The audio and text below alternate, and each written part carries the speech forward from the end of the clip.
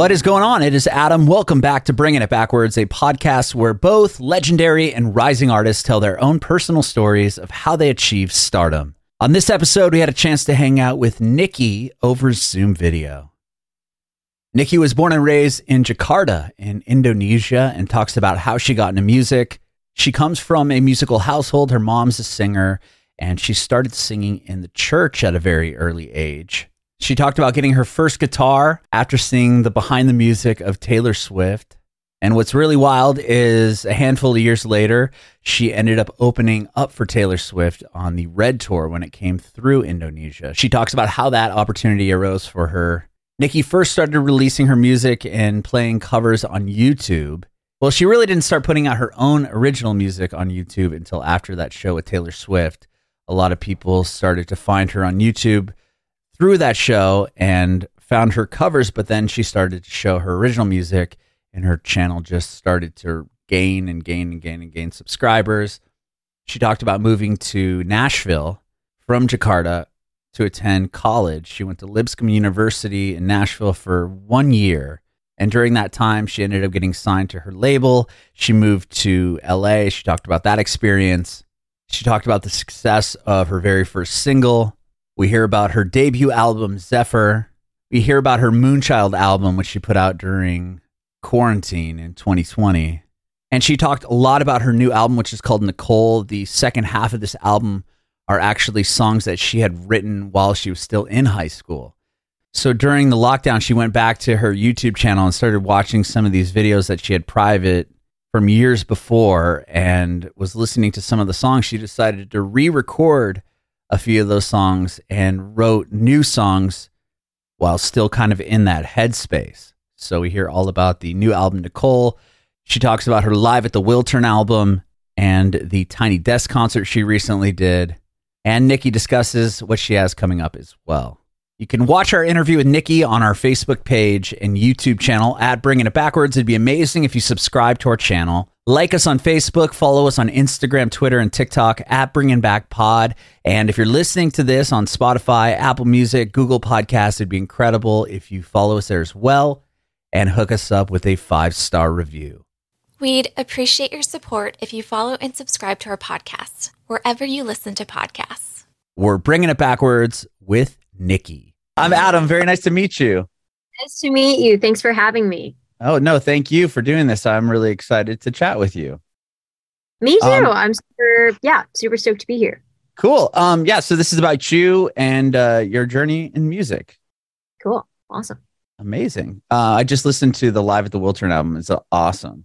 Thank you. Thank you very much. I appreciate that. Yeah. And I love the music. The most recent music video you put out is cool. It's like totally shows your personality, like all the behind the scenes footage. And then like you stab your hand with the pen and you like take a drag from a cigarette and just like, and dab it. It's just funny. yeah. It was very fun for sure. So it's a very cool video. So first off, you were born in Indonesia. Is that correct? Correct. Yes, I was. So, Jakarta, tell me about that. It was awesome. I was born and raised in Jakarta, Indonesia. I moved to the States, to Nashville, actually, when I was 18 for college. Obviously that didn't work out. Oh, you just didn't stay in Nashville very long? Or no, I didn't do the whole college thing. I moved out here to LA to pursue music, and then that was kind of that. But it worked out pretty well for you. It did, honestly. No complaints. I was very lucky. But yeah, I was there for like a year, and it was great. It taught me, there were a lot of formative experiences, I would say, that I had there. Very cool. I actually recently moved to Nashville. I'm from San Diego, so we kind of like flip-flopped. Very cool. We had the inverse journey. How do you like it there? Is it fun? I love it. Yeah, it's amazing. I mean, I'm a California kid. I was born and raised in San Diego, and I spent a little bit of time, about 5 years in San Francisco. I was on the radio for a long time, but then my family and I moved to Nashville about 2.5 years ago and absolutely love it. Awesome. Happy for you, man. Thank you. Yeah, it's great out here. Okay, before moving to Nashville, like tell me about Jakarta. I mean, that must have been quite a culture shock, I would imagine, going Yeah, from there to Nashville, Tennessee. yeah, Jakarta, I grew up there. I went to this like private international K to 12 school, Mhm. which is, I wouldn't say that's like the traditional average experience that one would have growing up in Jakarta. So, yeah, I like grew up with the same friends. We literally like exited the womb and then went to this school because it was like K to 12, and then we like graduated together. So it was really funny when I moved to like the States and just understanding like even the differences in school, just how like you go to like a primary school and then you go to like a different middle school and then a different high school.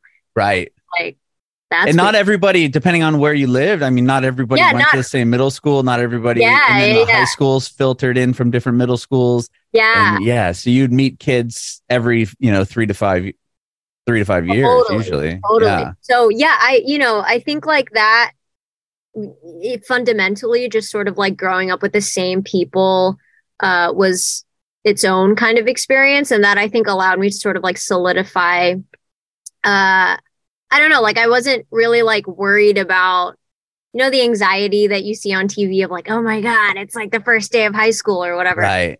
Which I did feel to an extent, but like I think, able to sort of like focus on, I don't know, like what I wanted to do, I guess. And that was like music. So I think I just sort of like slowly throughout the years kind of like inserted myself into music. And I Yeah. think that kind of ended up becoming sort of like who, like my identity, I guess. Sure. Yeah, because you don't have to kind of show like not prove yourself, but like kind of if you're going in middle school, you have to Yeah. like now you're meeting new people, so you're like, okay, hi, Yeah, I'm Nikki, and then it's like you're going to high school, and now you hold another group of people that you have to kind of, exactly, exactly. So I think in a way, yeah, it just sort of allowed me to yeah, really just like write songs and folk like think about that only. You yeah. know what I mean? Do you Uh, come from a musical family at all or creative I household? did. Yes. Well, my dad, bless his heart, he cannot carry a tune to save his life. But my mother, however, she sang at church. I grew up in church. I Oh, probably should okay. have started with that. But yeah, I grew up in church and she was a singer and like I was the little kid, like I was always the youngest like kid for some reason at church, and I was always the little baby that like got dragged up on stage and was like, okay, now like sing a worship song with us. And so it was definitely like music was all around me. Like I had my church aunts and uncles, that like Mhm. um were over every Saturday playing music with us. So I think they definitely sort of like laid the foundation of Yeah, music. yeah, I've talked to a lot of artists that kind of start off in the church. I Yeah, mean, it's not only is it a lot of experience, especially live, right? You're playing in front of people sometimes multiple yeah, times a week, and you have an audience, right? It's not like yeah, you're going to go play some club and maybe five people are there. It's like you have yeah. a whole congregation of people that are going to be there every single week. Totally. That's actually that's a really good point that I like sort of like don't appreciate, I guess, or like haven't really ever thought about. But like, yeah, I think it definitely kind of set me up for at least being familiar with what it feels like to be on stage and being having people like look at you and like not know the lyrics. And it's just like, you know what I mean? So it's just Mhm. it definitely was sort of a fun kind of like growing experience for me. That yeah, I realized like not all artists have, obviously. Yeah. Well, with going up on stage, you said at a very early age, sound like you're the little kid that came up and sang. Yeah. Were you always singing as a child? Like, how did your parents know that you carry a tune or sing? Like, or was it something you were going to do anyway? You were just doing it around the house. Yeah, I think I was just sort of like doing it around the house and just I don't know. I feel like I remember some of my earliest memories of people being like, "Oh wow, she can carry a tune," and I think that was just sort of the extent of it. Like I never really thought like, "Oh, someday I'm going to pursue music," Hmm. until like I would say, like when I was 9 or something like that. My mom got me a guitar after I had seen the Taylor Swift True Hollywood Story on the E channel Oh, rad. of just like like her journey kind of moving to Nashville and writing songs. And at that point I had like I was 9, I was young, but I had sort of like, I understood that I really enjoyed like language. Like those were my favorite classes at school, were English and Indonesian. And I just really had this like appreciation for it. And I loved music. So I watched that and I was like, oh, like people can do this for a living? Huh, okay.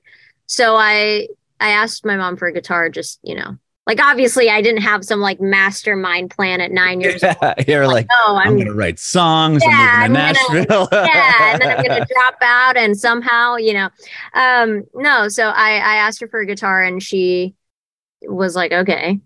And then I taught myself how to play like on, I watched YouTube videos and I also had, people around me that played that kind of taught. Okay. Yeah. So that was kind of your lessons were via YouTube and. Yeah. I never really had the like formal training. Recently I did a session with a producer and he was like, did you like self-teach yourself how to play guitar? I'm like, yeah. And he's like, oh, okay. Yeah. Cause like you're playing it kind of wrong, but it like works. That's funny. Yeah, I can poorly play guitar, and I didn't realize that I was holding the pick with the wrong finger until like 10 years later. My friend's like, "Are you playing with your middle finger?" I'm like, "Yeah," and like, yeah, maybe that's why you've never got better. I'm like, oh, that's hilarious. No, but sometimes it works, sometimes it becomes somebody's like signature style. So, right. Or you'll like, hear other artists like, that'll, if they're lefty, they'll like flip the strings around or write a guitar and it sounds like so different, or they have to make chords a different way. And it's these sounds you never get. My drummer's a lefty and it's wild. Her setup is just like the complete opposite of a normal drum setup. And I'm just like, wow, that's wild. Yeah. So you got the guitar at 9, and then when you start writing songs, like how old are you when I wrote my first song when I was 9, like literally the day after actually I got the guitar, because I was so inspired and fired up by that documentary that I was like, I'm going to try it. And then it was basically just sort of like my test drive and me discovering like how to rhyme. Essentially, none of it made sense. It was just, like, oh, day, play, say, way. And that was like a verse, you know what I mean? And yeah, that was like my first song. But I would say like my first real song was like middle school. Okay. It's interesting because when I listen to your songs, not a whole lot of them like rhyme. And I think that's cool that how you write your lyrics and your songs, that like shows how great of a singer you are, because you're singing these lyrics in these sentence structures that are like, it's you get right to the point in your lyrics. Yeah. And then instead of, I mean, you obviously use metaphors and stuff too, but sometimes it's just so direct. Yeah. But if I saw that written down, I'd be like, how the hell are you going to sing that? And then you can do it. Thank you. That's very meaningful. Yeah. I don't know. I think like there's something to be said about like, like I guess sometimes the shape of like a vowel or whatever, and it like technically on paper shouldn't work, but I don't know. I have like my brain works in its own way where it's just like I'll see kind of like a very loose parallel sort of like zoomed out between words, and then I'll be like, oh yeah, this can work somehow, and then it does. But yeah, so that's kind of like how I do it sometimes. So you started off when you started writing songs, like at what point were you always like showing your friends, or did you do YouTube videos early on? Yeah. So again, with the like whole, K-12 school thing, it's a very tight knit community. Like everybody kind of knows everybody. And so you would think, I guess me leading with that point, you would think the answer is yes, I showed everybody, but actually I showed 0 people, because I think like, I don't know. There was definitely an emphasis on like, academics and like school. And I guess like I just didn't really saw like a point. Like I think very early on, I was like, I don't know if this is something that people would get or like appreciate, other than just being this like, little like hobby that she has or whatever. So I think I just resorted to like having my YouTube channel. And that was where I felt like I was free of like expectations or like judgment or whatever. And I was just sort of like free to, be as creative as I wanted to be. And so that was kind of like my primary outlet. Which is interesting because people could just go find the YouTube. I mean, Yeah, exactly. or like, and it's to so many millions of people. Exactly. It's like this weird like dynamic where it's like, I know you know about my YouTube channel, but we're not going to speak about it. Right. It's just like this thing, I guess. Well, you kind of have control of it on that end, right? I mean, you're not just going to go right in front of someone. Like you can be like, oh, if I didn't like that take or whatever, I could reshoot it. Totally. I'm sure that's what it was. It was just kind of like maintaining some kind of sense of control because I could show you and you could be like, that sucks, you know? Right. So, I don't know. I think it was just sort of like my safe space. Sure. Yeah. When you won that you won a contest, right, to open up for Taylor Swift? I did. Was that kind of the first big milestone for you? Oh, for sure. I mean, I was like 15 at that point, and I was that was like the biggest thing that had ever happened to me ever. Was that like through a contest? Like how did that even? Yeah, so it was an online contest, and basically she was doing this thing. She partnered up with a brand on her tour for her Asian leg that she would like find like the contest winner per each country would open for her. It was like that's so awesome. Search for Taylor Swift's like opening act in Asia.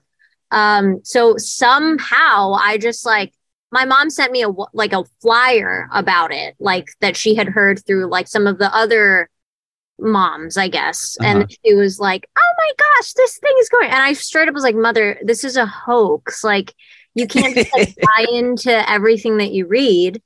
And she was like, no, it's real. So I checked it out and I was like, oh my God, this is real.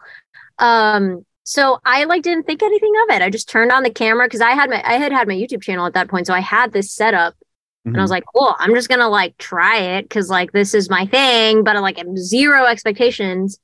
And somehow I got an email and was like, cool, like, yeah, you made it to like the top 5.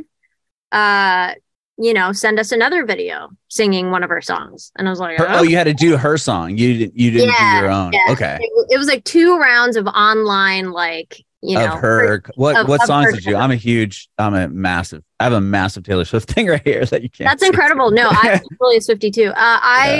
What did I cover? I think it had to be a Red song, I think. Okay. And I did 22 and maybe like Stay or something like that. I definitely did 22 for sure. Okay. And it was great. And then finally the last round was like the top 5, and there was like a real panel of judges. It was like an in-person thing. And then somehow you did another, and you had to do a Taylor Swift song at the. No, actually, that one you could sing any song. So I sang "Gone, Gone, Gone" by Philip Phillips. Do you know that? Oh, yeah. He was on American Idol. I remember that guy. I heard that song when I saw The Amazing Spider-Man 2. That was part of the soundtrack. Oh, really? I really like this song. I feel like it could be a vibe. So yeah, I just sort of like did it with a little band, and yeah. So when you get selected, were they expecting you to have your own songs? Like, it's interesting that they would have went the way of, okay, cover Taylor Swift songs and then cover another song. And then it's like, now you get to open for her. And then you're just like, okay, now what? Like, exactly. It was definitely like it was a funny, like a really interesting process. And then, at the end, they actually assign you like a winner song, very similar to like American Idol. How like at the final 2. Yeah, they give them a song that was written by somebody else. Yeah, here's your single or whatever. Exactly. So I think they like definitely just kind of like ripped off that structure and was like, yeah, here's your song. I didn't get to write it or anything. And I had expressed like, I was like, guys, like I have songs, like I wrote my songs, and they're like, yeah, cool. But this song is, this is the one that you're going to sing. This is the hit. Yeah, like, okay, cool. And then I sang that along with like 2 other Indonesian songs because, it was in Indonesia. Yeah. And so you said you're 15 when you won this contest. Obviously, validation as far as like your musical ability. And I'm just curious about that song that they gave you. Was that something that you ever released or you ever played again? Or is it just like, okay, that was cool? Yeah, I never played it again. It did get released. But yeah, I've never I've never played it again. It was in Indonesian and Oh, it was in Indonesian. Okay. yeah, yeah. Gotcha. It was like that. It was like that, like how in K-pop sometimes they have like bits and pieces of English, but like generally it's in Korean. It was yeah. Okay. That makes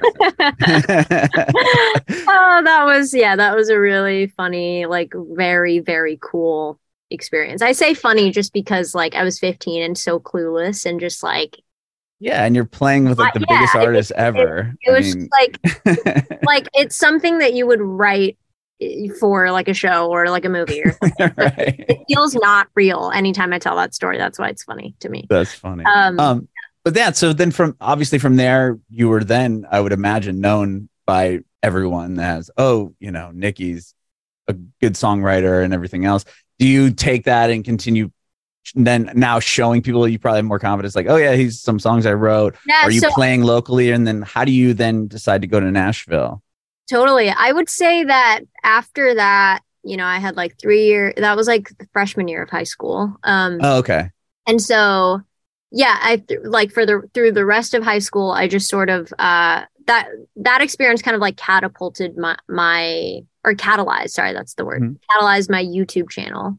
Okay, so you're getting more people there. Yeah, like exactly. Yeah. So I had it, but it was like my little bubble that like I had like 40 subscribers or whatever, and then after that, people kind of started flocking to my channel and like wanted to know, oh, who's this girl that like opened for Taylor, and then that was kind of like when I started putting out my original songs, because up to that point I had only done covers on my YouTube channel, and then Is that scary? I mean, now you have this audience of people and you're used to doing covers. It's like, okay, now I'm going to go with an original. It's like the people that blow up on TikTok with a cover or something. And then totally. No, it was 100% so daunting. In fact, like, I'm pretty sure at the beginning of that video, I like did like a 3-minute, hey guys. So like, I'm really scared. You know what I mean? A long explanation. Yeah. Like a long, just like way too long. Because I was just so nervous about it. But yeah, I did it. And like, I think people were into it, and people were just like, wow, like, like show us more. And then I think after that, I kind of just kept putting up more original songs. And then like 6 of them ended up making it on my last record. So. Wow. Oh, on the most recent album. Yeah, I did read that you kind of like went back. I didn't know if you actually used some of the old songs. Oh, that's really fascinating. Yeah. Okay. Really cool. Now, I want to talk to you about that for sure. Well, okay. So we'll speed up to that, because that's really interesting. So You go to Nashville. What makes you decide on Nashville? Was it the Taylor Swift thing, or was it no? I mean, that was a nice little like cherry on top. But no, it was definitely just like I had a scholarship, and I was able to like be a music major and still have a scholarship. So it was sort of like all the stars aligned, and I was just let's go there. And also, I thought, I didn't know, I had very little context of like America other than what I saw on TV, right? LA and New York, probably. Yeah, exactly. And I just, people were telling me like, oh, Nashville is otherwise known as Music City. And, it's like, sure, there's music in LA, but there's also really good music in Nashville. And I was like, okay, cool. So I didn't really think twice about it, and was like, yeah, I'll go where I feel like I have the greatest chance of like succeeding in whatever it is I do, whether it is school or like music somehow. So then you come out to the States, you go to Lipscomb University. Yeah. That's what I saw. Green Hills. Beautiful location. I mean, wow. Totally. Like, so close to 12 South. Like the first thing that I did was like, when I landed, was my friend sort of like took me to Jenny's. Ice cream. Yeah. So good. There's always like the longest line there, and they have like multiple locations. Yeah, it's really great. That's awesome. Okay, so you go there, and how quickly do you like? I mean, you moved to LA, so what took you out of the school? Did you start getting some? Did you have another big moment that was like, oh, there's no reason to continue with this? Yeah, so I basically, like I did the YouTube thing for many years, and then that was mostly kind of skewing in the like indie folk vibe, sort of like, because it was always me and my acoustic guitar, and I just sort of like, that was all I knew. Like that was basically the way I knew how to write until I discovered production, because I started recording my vocal and guitar into like GarageBand. And then I like clicked a button and like this sound library popped up of like samples. And I was like, oh, this is how people get their songs to sound like songs. And then that was when I started getting into production. So I started actually like doing more like sort of like R&B leaning music because I also grew up with that. Since, you know, my mom grew up in church and that was kind of what she liked to listen to.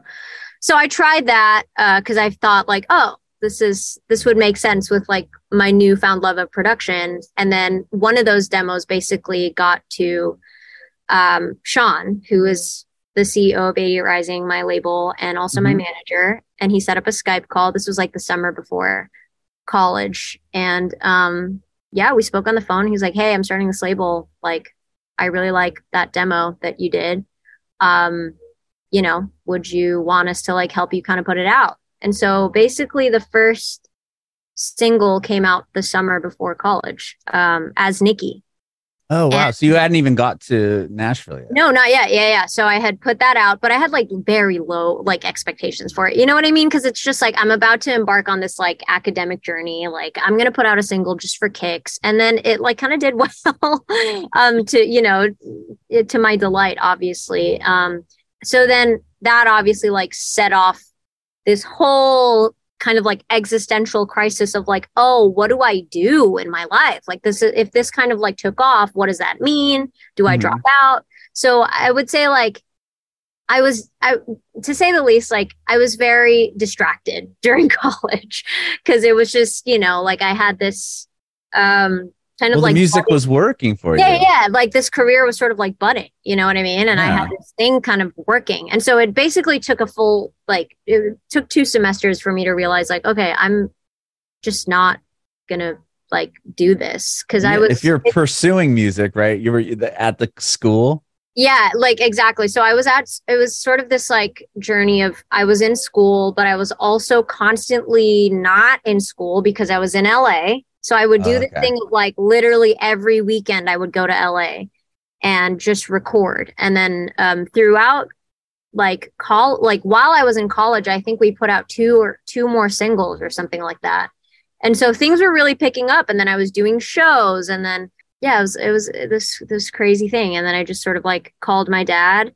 And that was like that was the worst part of it, I would say. It was just being like, hey, Dad, I'm going to pursue music like for real. And I'm going to be dropping out of college. And he was just like so very confused and like not down at all.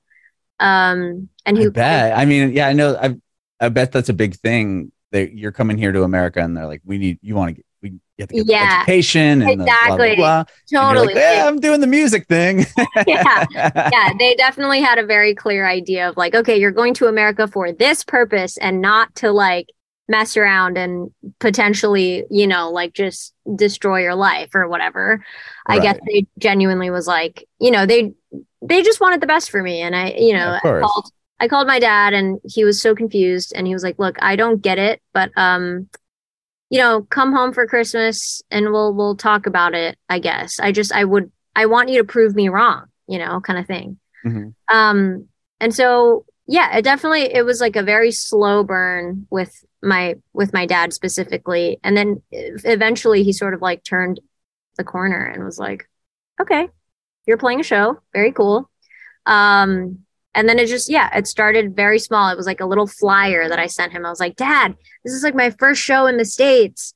And he was where like, was it at? Do you remember? It was my very first show, I think, was the Warfield in San Francisco. No way. That's a crazy jump. But I was the Warfield's like just the Warfield. Thousands of people could fit in there. That's a beautiful venue as well. It was. But I was opening. So who'd you get to open for? It was 88 Rising's like first little group like run. Like tour. Yeah, it was like a tour. It was a mini tour of like all the artists. At that point, it was so small, like the label, that like the entire roster was able to perform. Play.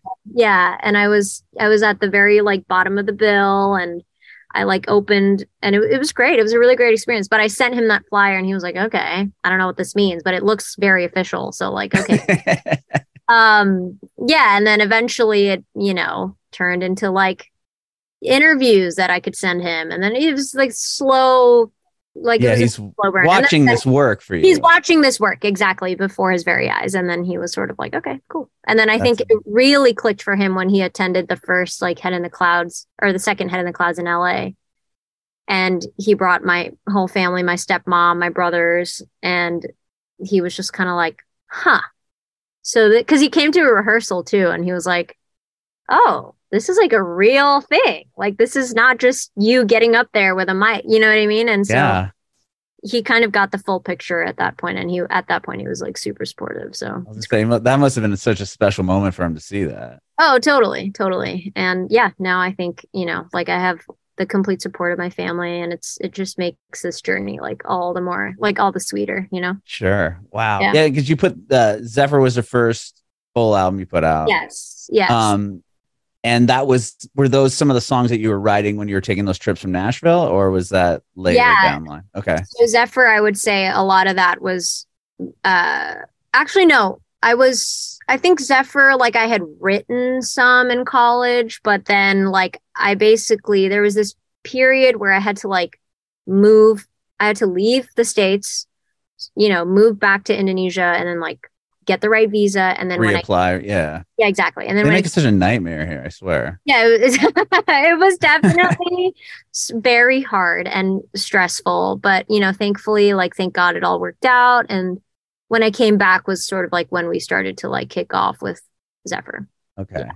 And so the new album, or the most recent album you put out, was you said a lot of it was songs that you had written back. You said from your early YouTube channel. Like, so what makes you decide like, I'm going to go back and revisit some of these songs? Like, that's just such a cool concept. I know that my arc has been very strange and just wild in my opinion. But like as I mentioned, I started NIKI, to be honest, like on a whim, right? With like very low expectations. And I was venturing into like a very different musical style compared to like what I had been putting out on YouTube. I think mostly because, you graduate high school and you're like, you're angsty and you want to rebrand, you know what I mean? It's like, this is the new me. I'm about to go to college. And so that's kind of genuinely the place that it started in, was just sort of like, I wanted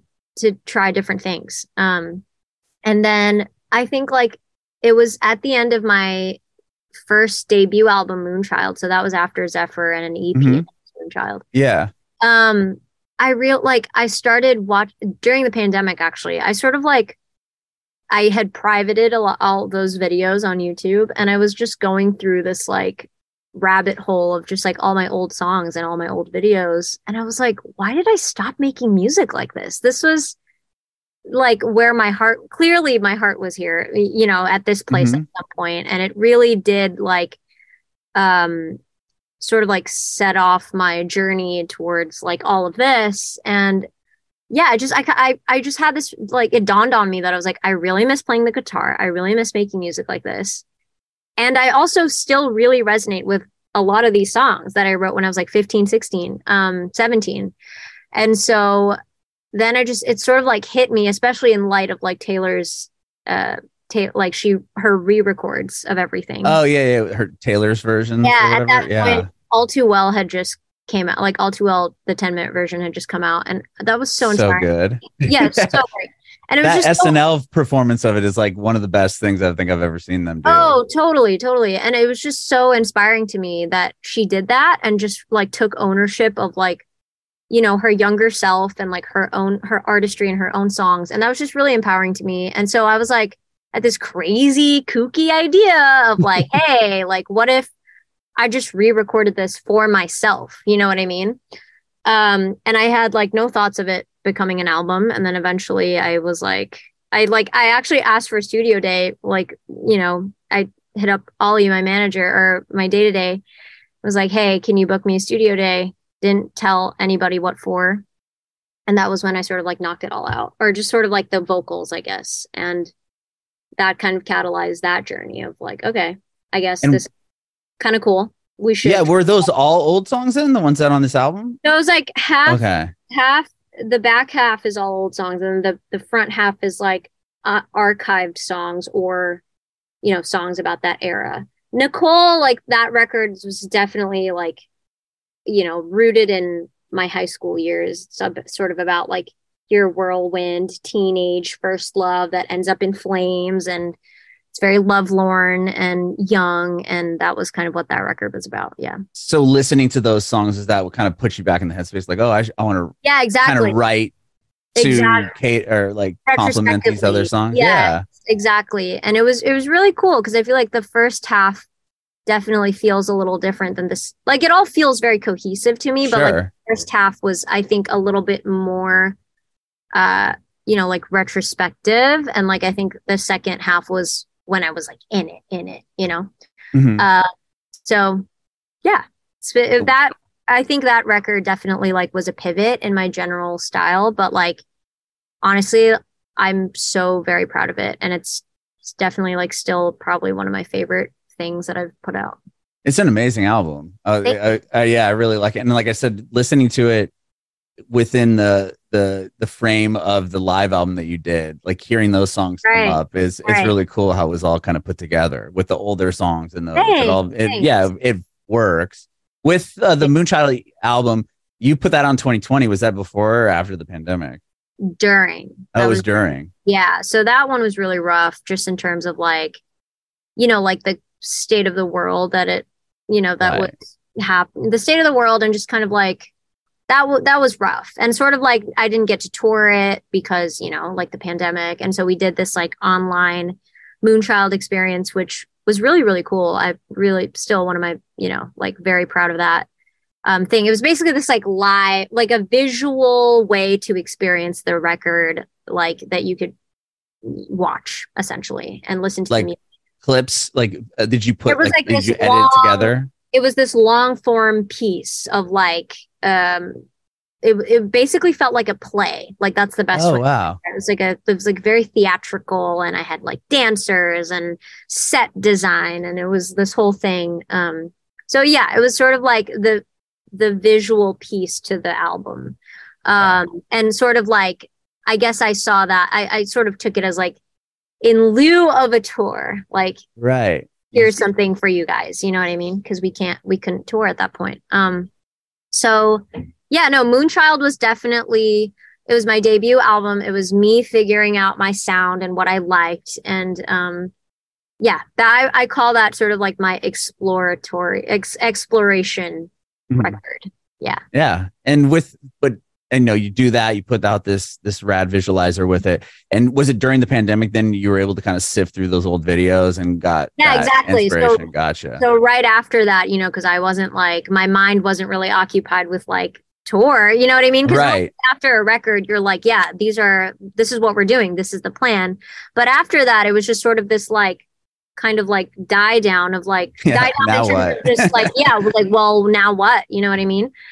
So I think at that point was when I started to really like put my head down and just like think about, okay, I just put out my first album during like a worldwide pandemic.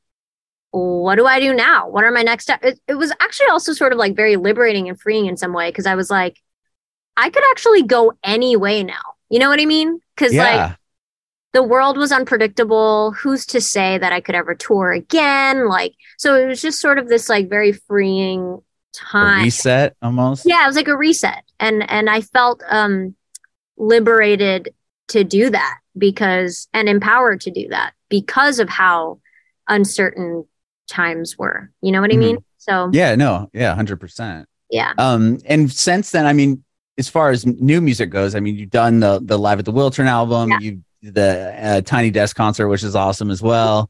Thank you. And I saw you played Coachella, which is I'm from San Diego. I've been a bunch of times, and that must have been a vibe there. Just hearing your Wiltern album, I can't imagine seeing it on that stage. But are you constantly working on new songs, or like what do you have coming up? Yeah, so like I really feel like after putting out Nicole, so much has happened in my career. Like it's really hard to even like list them off. Just so many dreams have come to fruition, and it's just been really, really cool. Now I think, after having done, because last year was technically like my first ever headline tour, where I wasn't opening for anyone. It was just like my thing. And I think that kind of, and doing the Live at the Wiltern album too, after listening back, it sort of just like made me, it kind of like redefined how I like to write now. Cause I'm just sort of like, oh, now I'm thinking about, it'd be really cool if there were drum hits like right here for when I play it live. You know what I mean? So I think there's this whole way that like live shows contextualize your music in like in a really interesting way. And so now I'm just sort of like writing. Yeah, now I'm just sort of like loosely coming up with my next thing. And with the whilst thinking about sort of like, okay, how would this transpire live? And so I'm that must writing. be a new thought than before, instead of writing like will this work in a live setting. Exactly. I'm just going to write these songs, but now it's like, okay, I could think about it this way because exactly. you have the road experience. Exactly. Yeah. Because now I know that some songs are very difficult to sing while moving around like a stage. And I was like, didn't think about that. Right. So, now it's just, I feel like there's a lot of like growing pains and just like navigating and all this stuff, which is really, it's hard sometimes, but it's also makes this whole thing so very exciting. I love it. I love what you're doing. You have some obviously more shows coming up with your headline thing, and then you're doing Lollapalooza, which I saw, which is a massive. Yeah, first ever Lolla. Very exciting. Very, very cool. Well, thank you so much for taking time out of your day to do this and hang out. I appreciate it, Nikki. Thanks. No, thank you for having me. It's been a pleasure. This has been a fun combo. Awesome. I do have one more quick one for you. Yes. If you have any advice for aspiring artists. Honestly, just like do it. And even if you're scared, just do it scared, I think also just like, it's really important that you don't try to be somebody else. Cause I think like that's where, it gets really tough. And it, you know what I mean? I think it's really important that you just kind of, if you believe in it, then others will too. It's sort of like infectious. You know what I mean? If you're passionate about your song or your art or your craft, like people can really feel that. And then when it starts to feel really like calculated and contrived, people can feel that too. So I think just do it and like do it as authentically as you can be, as you can.